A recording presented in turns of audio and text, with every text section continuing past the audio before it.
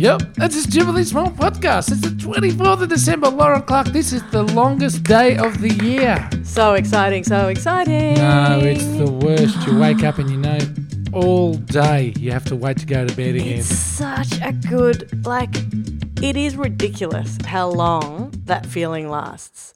Into your late teens. Oh, yeah. Where you go to bed on Christmas Eve and you're like, oh, tomorrow's Christmas Day. You almost have to wean yourself off it as an adult. Oh, yeah, because otherwise it's XP management. It's not good. XP management? You know, like if you have if you're an adult getting really excited by high Christmas. hopes. Oh, right.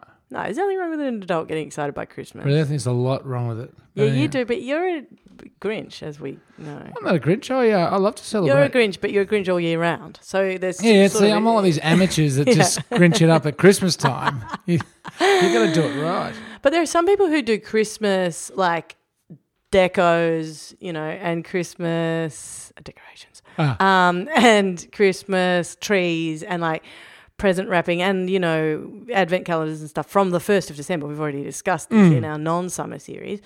And those people, they really get excited about Christmas. Yeah. And they're adults and they do stuff like baking. And I bet you $1 million it is good to be friends with one of those people. Do you think they're more like idiots? No. Right. You and I both know somebody called Katie, and she made for all her workmates for end of year things. She made them jam. And she's obviously hand woven the jar that it comes in. Or what do you do? The jar. You blow glass, don't you? She's hand blown the jars, and she's done the labels herself, and she's made the jam. She probably grew the tree that the jam came out. She is a ridiculous human being. And her wrapping for Christmas. I'm looking forward to her Christmas wrapping thing that she puts up every year. Whereabouts? Puts it up on social media so you can see all of her wrapping of her Christmas presents. Because it's stunning. It's an art. Are you a good rapper? No, I'm terrible actually. I'm a good rapper. Rapping is one of those skills that evaded me. And I end up with bits of the present showing. And, and I always think that I can never get the nice straight lines. And you got to have patience. It starts with, I think, the length of your wrap. You can't have the excess. I have a big lump that has to be sticky taped down. No, you got to plan a bit to do good wrapping. Yeah, but you know what? And you got to fold it nicely. And there's better things in life to do than that. It's pretty exciting giving and receiving aesthetically pleasing gifts. For somebody who appreciates, as you do, good food. And how it looks good, and all that stuff. It's funny that you don't apply that same sort of aesthetic appreciation to something like that. No, well, see, we have different approaches to gifts. For me, you don't give any gifts. Well, that's just my experience. Well, in fact, that's anyway. Look, continue. I will get you something. No, look, it's fine. It's fine. I know you love me in your heart of hearts. If it could be located, I'm sure you'll see a note in there that says, "I love Lauren." Good luck finding it. Now, for me, the surprise is the whole thing with the gift, not the appearance of the wrapping. But you hate surprises. You don't mind inflicting them on other people. Not to inflict. I like to present people with surprises. You hate if I surprised you, I am borderline certain you would punch me in the face. That violence. You've never expressed any tendency towards violence in any way. No. And yet I would be a little bit worried that you would physically harm me if I were to surprise you. That is how ingrained it is in me. Do not surprise Farrell. The problem with surprises is that people do them so wrong constantly. No, but that's the thing. You think everybody else does surprises incorrectly because you are not in control of doing the surprise. Therefore, again, Lauren, it comes down to your control freakery. If you were to present me with a surprise that genuinely knocked my socks off, you would be rewarded for that. But it would have to be a Farrell sanctioned surprise. I'd need to knock you unconscious, remove your memory, ask you, would you approve of this surprise, and then reinstall your memory and your personality and then do it. No, look. No, seriously. That is all I could do. If it was hi, I bought you tickets to New York to see your favourite band and you get to stay there in a loft apartment that you is, I don't know, painted with chocolate, you would say, I don't like chocolate. I don't like chocolate. No, and I can't. You know what? And what I would sort almost, of flights I have would you got? almost, and this is saying a lot, hug you.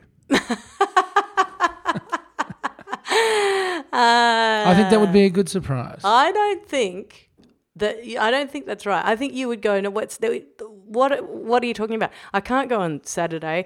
I've got to go and look at a banana for half an hour or something. What? I don't know. So far in this podcast, you've said that I'm going to punch you in the face and that I'd rather go and watch a banana for half an hour than go to New York. And that I think there's another where I hate you as well. I mean, there's a lot of I'm things. just saying that surprises, maybe... Surprises are overrated. And I think it's not about... No, I don't think it's about that. I think it's about your control. I think you would not like the flight or the timing or the something. There would be something that you would... Oh, I know what you wouldn't like. Here's what you wouldn't like. And this is actually quite a nice thing. You wouldn't like the fact that I'd been so generous towards you. That would freak you out. That would overly freak you out so much that you couldn't appreciate the surprise. I don't know about that either. But... I do. There would be something. Because you know how I know? I feel the same way. Well, you continue to pick me apart, and that's fine. I also don't like surprises that much either. You know what? What? Tomorrow's Christmas. Well, no surprise there. No surprise. It's the day where the kids get up and run around the house in their undies and they're all excited. Oh, they do. And they rip the presents apart. And you got to think for those poor buggers that don't have that experience. Yeah. And there's a lot of them. Yeah. That they'll wake up on Friday. Yeah. And it'll just be not even acknowledged. What do you mean? Who are you talking about? People who don't do Christmas? Or just kids that are in a home that's not really functioning right, yeah. you know? Yeah, no, totally. Oh, God, Christmas has got a very dark side. A very dark side. Yeah. It must be... We've spoken about this in the past, about missing out or... It must be... Or that thing where you've had something horrible happen in the Christmas season before and it's just forevermore, it's ruined. A lot of people have lost people around this time of year. Yeah. 24th, 25th, 26th, anywhere between the 20th and 31st. Yeah. And for them, this time of year is terrible. But yet they have this happy fat guy and the jingling bells and everything shoved in their face. Yeah, I know. And you can't It's like any cultural... participate. It's any cultural insistence on something. It's got a little bit of... you gotta think about it because for some people it ain't so fun. Mind you, for those people, there are lots of ways that you can. There's no way that you can undo it, but there are lots of ways that you can make the most of Christmas Day or a day like that by doing something like going somewhere where there's not going to be anyone. Do you know what I mean? Go to Chinatown. Yeah, that's like just... There's people around, but there's not, wander the streets of, like it's a kind of lonely way of, or solitary anyway, way of enjoying. But you can enjoy spaces that you usually can't enjoy. Like I know I've done that before, not on Christmas Day, but on other big holidays where I'm like, I don't want to be part of this. I've gone off and done something that... Grand Final Day's a good one. Yeah, well, you've often said Grand Final. What's the Jewish Christmas called? Hanukkah. Yeah. Is Hanukkah and Christmas lining up this year? Is it always the same time? Oh, you cannot ask me that. I don't know. Well. I don't know. I'm sorry to all of our Jewish listeners. They can tell us. Yeah, let us know if Hanukkah and Christmas is lining up, and if it always does. I if don't think it works like that. No, I don't it's like think Greek it's like Easter. That moves around a bit too. Yeah, our cultural sensitivity is extremely high at the moment. What do you mean? We're just like, what do you think? Do you think that? Because we have no facts. Let's go with one of the two things that we've suggested. Make it up. All right, hey Stu, we better go because time to get to bed. I'm excited, but I know I've got to wrap presents. Of course, everything is left to today.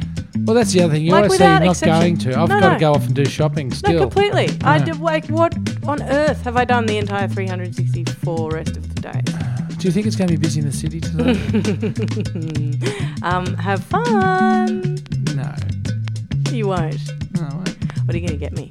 Anyway, we'll talk about that tomorrow. I can't wait. Oh, yeah. The look on his face is pretty good. It's pretty good. Hey, Merry Christmas Eve, everyone. Merry Christmas Eve. See you tomorrow.